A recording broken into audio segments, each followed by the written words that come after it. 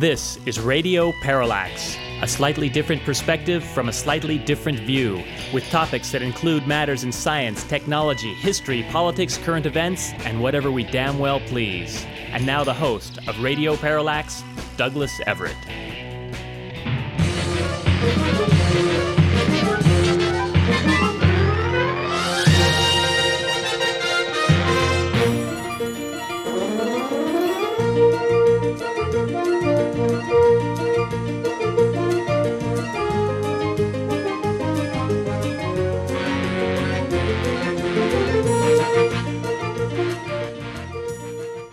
We love talking about space stuff on this program. We never, ever get tired of John Williams' excellent theme song to the rather cheesy TV program Lost in Space.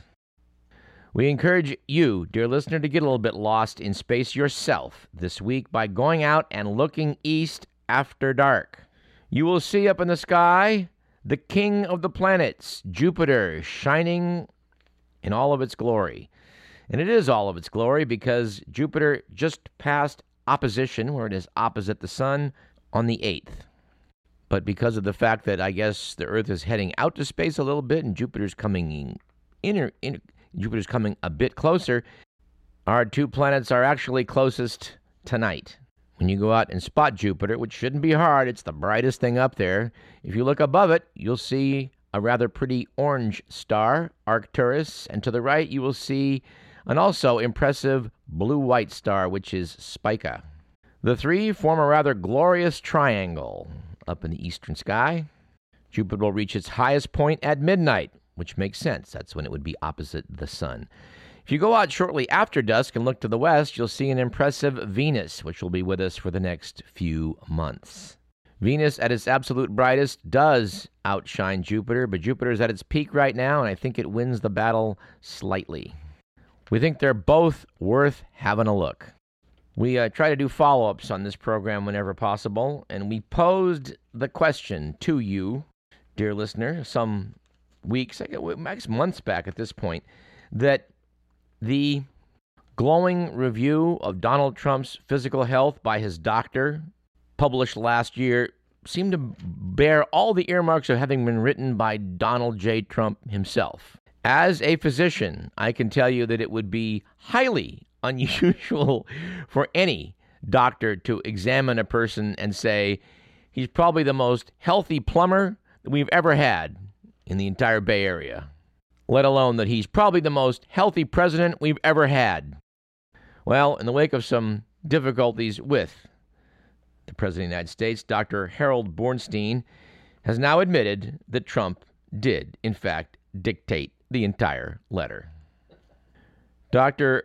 Bornstein is apparently on the outs with the president because he revealed to the public, and truthfully probably should not have done this, but he did reveal to the public that he has prescribed for Mr. Trump Propecia, which is a drug that helps a man retain his hair. As I think is pretty clear, Donald Trump is not exactly the poster boy for Propecia. This revelation to the press angered his longtime patient, who on February of 2017 evidently sent a longtime bodyguard, a Trump Organization lawyer, and a third large man who pushed themselves into the Park Avenue offices of Dr. Bornstein. After making their presence known but evidently taking no action, they left but did return 2 days later to reclaim all of the medical records that Dr. Bornstein had of Donald Trump. According to the good doctor, they spent 25 to 30 minutes hoovering up all the original copies of Trump's medical records. I have been in medicine for 35 years at this point in time, and I have never in my life heard of a comparable exercise in grabbing forcefully all of your medical records out of a doctor's office. Now, you do technically own your medical records, but you have to sign HIPAA papers to guarantee that they are not disclosed to others, people who are not authorized to have your medical records. Dr. Bornstein's case, evidently no HIPAA papers appeared as the medical records disappeared. Now, when the FBI came into Trump's lawyer, Michael Cohen's office, to remove a lot of records using a subpoena, he declared that the very integrity of the federal government appeared to be hanging in the balance. And, oh my, we're going to have to talk a little bit about Michael Cohen and Donald Trump and some of the recent startling revelations which have emerged. This is the sort of thing that compels us, dear listener, to turn the mic on and talk about this stuff. If you are, say, 19 years of age and new to observing what goes on in federal politics, the current circus in Washington may not seem that extraordinary to you, but rest assured, it is. But you know what? I just want to stay in the shallow end of the Trump pool for the moment, and in fact, get out of the pool momentarily and talk about something else. That something else would start with the fact that Radio Parallax enjoys sound effects on a regular basis. We think it perks up the program, gives it a little bit extra punch. Case in point. But when we've talked about truly screwball stuff over the years, there's one sound effect that we've constantly relied upon. Mr. McMillan?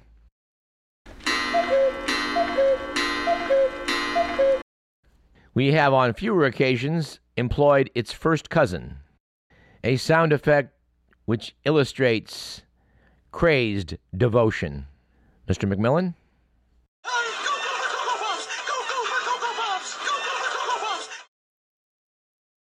And because we have used his work on occasion, we think that it is our duty to honor the voice that produced it, which was that of Chuck McCann. Mr. McCann passed away on April 8th of this year. Described as an American comedian, radio, stage, television, and film actor, voice artist, commercial presenter, and television host, he was perhaps best known for his work in presenting children's television program and animation, as well as his own program, The Chuck McCann Show. He also recorded comedy parody-style albums. He was a well-established figure all over television when he was approached by General Mills to provide the voice for Sonny the Cuckoo Bird. It wasn't all roses. He was one of the stars of Turn On, George Slaughter's offshoot of Laugh-In, which was considered so bad that it aired exactly once and disappeared from television. Back in the 1970s, which I'm sure many of you remember, dear listeners, he became famous in a long-running series of commercials for Right Guard antiperspirant. You may recall that in those commercials, a man would go to his medicine chest, open it up, and find his neighbor on the other side of the medicine chest, who cheerfully greeted him with the catchphrase, "Hi, guy." Yes, that was Chuck McCann. Described by Mark Evanier in Radio Parallax's favorite blog, News From Me, as follows. Oh, Mark Evanier did produce the Garfield TV program and used Chuck McCann in that, and said, Chuck McCann was an outstanding member on any list of funny people. His 60s kid show in New York was legendary, and I don't think I was ever in a public place with Chuck without someone recognizing him and telling him how much they'd grown up on that show and loved it and him. Often I'd find myself around a table with Chuck and other funny folks, and here's how it would go. Someone would tell a story about a bad agent. Then almost everyone else at the table would tell a story about a bad agent. And then Chuck would tell the best story about a bad agent. Or someone would tell a story about Milton Berle. Then almost everyone else around the table would tell a story about Milton Berle. And then Chuck would tell the best story about Milton Berle. Or someone would tell a story about teleprompters. Then almost everyone else around the table would tell a story about teleprompters. And then Chuck would tell the best story about teleprompters. When it come to telling great anecdotes, no one could follow him. And that, dear friends, is a skill for which we have unlimited admiration. Telling a story is one thing. Telling a story exactly right is another. As Mark Twain once said about a word and exactly the right word, it was the difference between lightning and the lightning bug. And speaking of comedy, although in this case it may not involve exactly the right words, we should talk about Michelle Wolf and her appearance at the White House Correspondents Association dinner. The Correspondents Association was forced to apologize for the monologue of Michelle Wolf. Conservatives were outraged. It was noted by David Frum in TheAtlantic.com that these were the same people who were not outraged when candidate Trump mocked a disabled reporter or said of Carly Fiorina, "Look at that face. Would anybody vote for that?" Yes, this is the man who, as president, calls the former director of the FBI a slimeball and his former opponent, Hillary Clinton, crooked. Remember those rallies during the campaign where "lock her up" was the chant that was taken up by the crowd? Noted Mr. Frum, the snowflakes in Trump's White House demand decencies and courtesies which they habitually deny to others.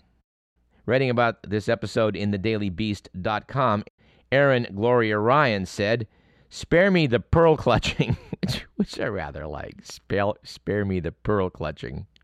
She said, quote, "Unlike a Sarah Huckabee Sanders-helmed press conference, Wolf's set at the Correspondents' Dinner contained no lies, and some of her harshest barbs were aimed at the smug journalistic insiders sitting in the audience. Wolf rightly accused the media of having a symbiotic relationship with the Trump circus, devoting millions of words to his every utterance while ignoring important stories like the fact that Flint, Michigan still doesn't have clean water."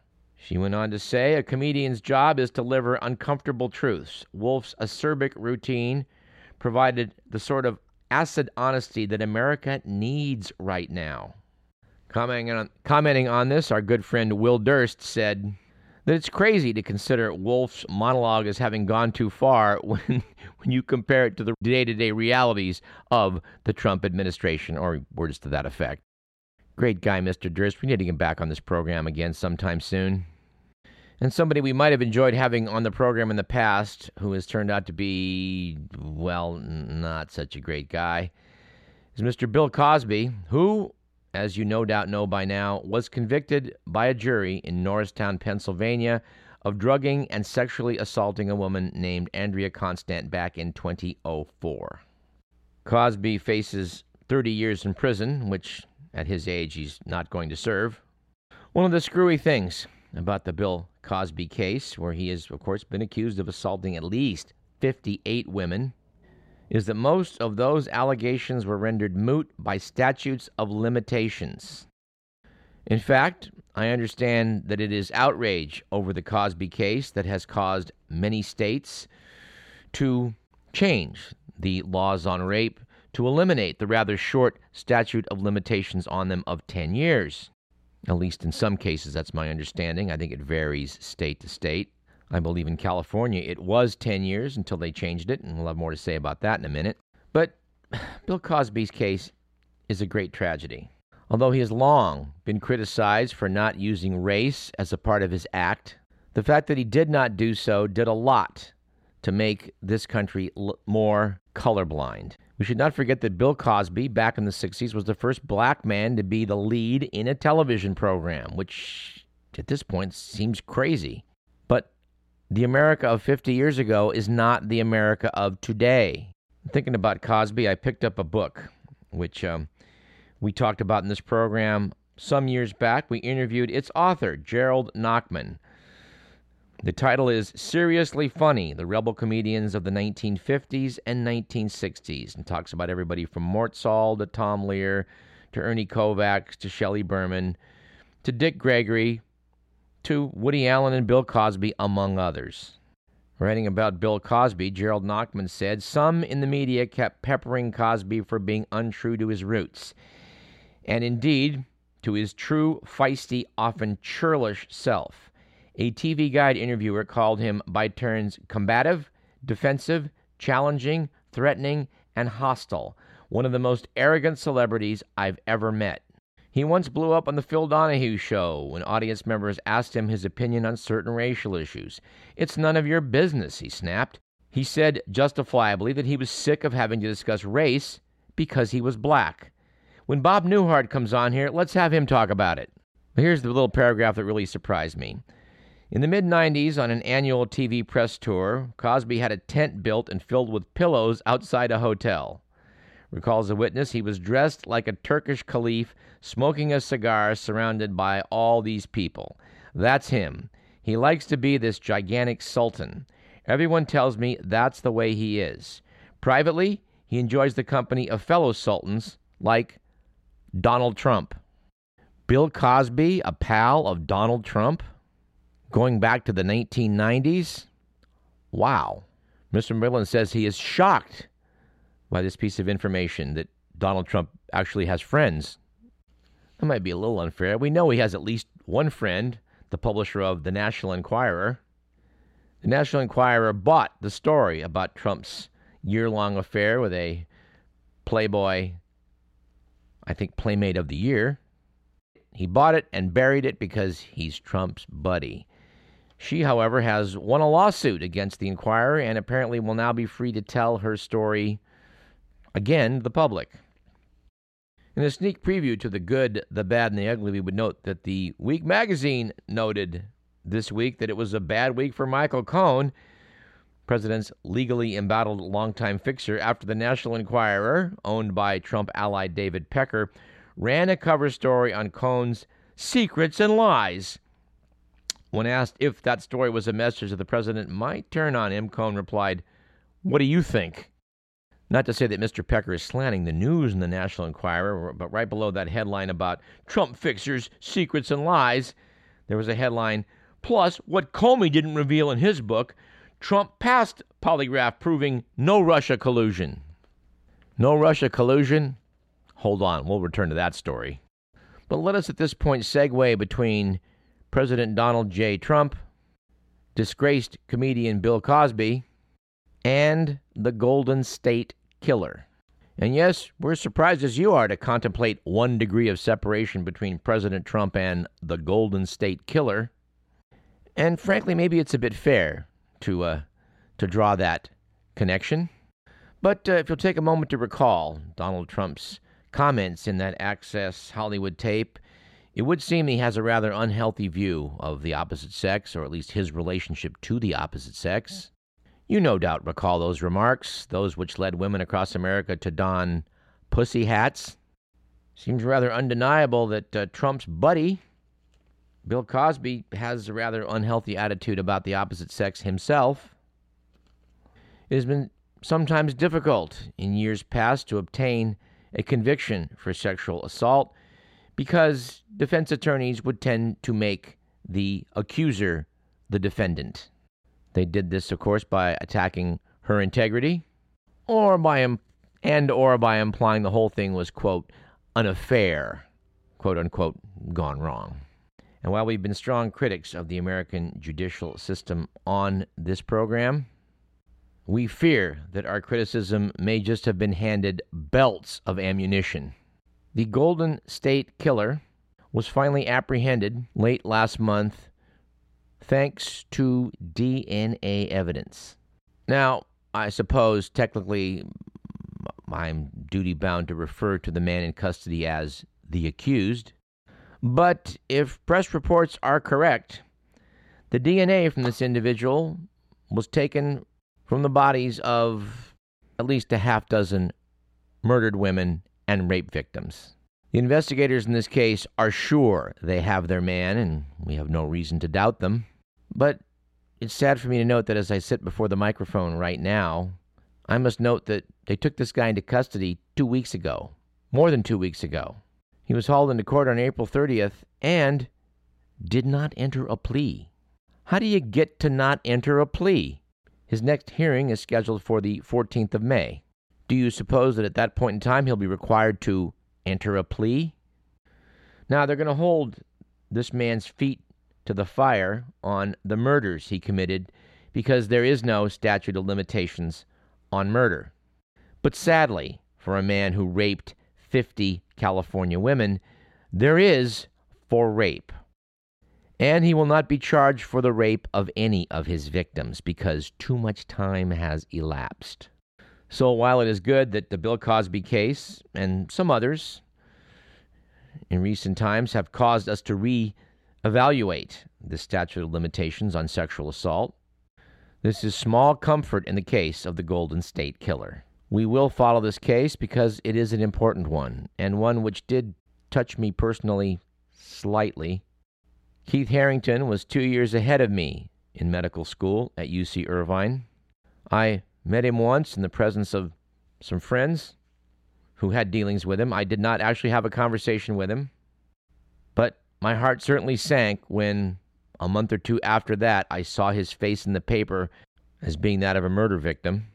His brother has spearheaded the effort to get a DNA database for California criminals, felons. And the great novelty of this case is that while the perpetrator in this case did not make many mistakes when it came to police procedures because he was a cop himself, one thing he did not guard himself against was DNA evidence because 4 decades ago there was no such thing. The authorities were able to use a website which is basically a clearinghouse for DNA information to locate relatives of the man accused and work their way forward in time to locate their suspect. And while his DNA matches that of the crime scene, I think you'll recall, dear listener, that DNA evidence does not ensure a conviction. If you don't believe me, just ask O.J. Simpson. We're often told that our Constitution, the Constitution of the U.S., guarantees a swift and speedy trial. You're guaranteed that if you want it. No one seems to want it. Well, slight correction.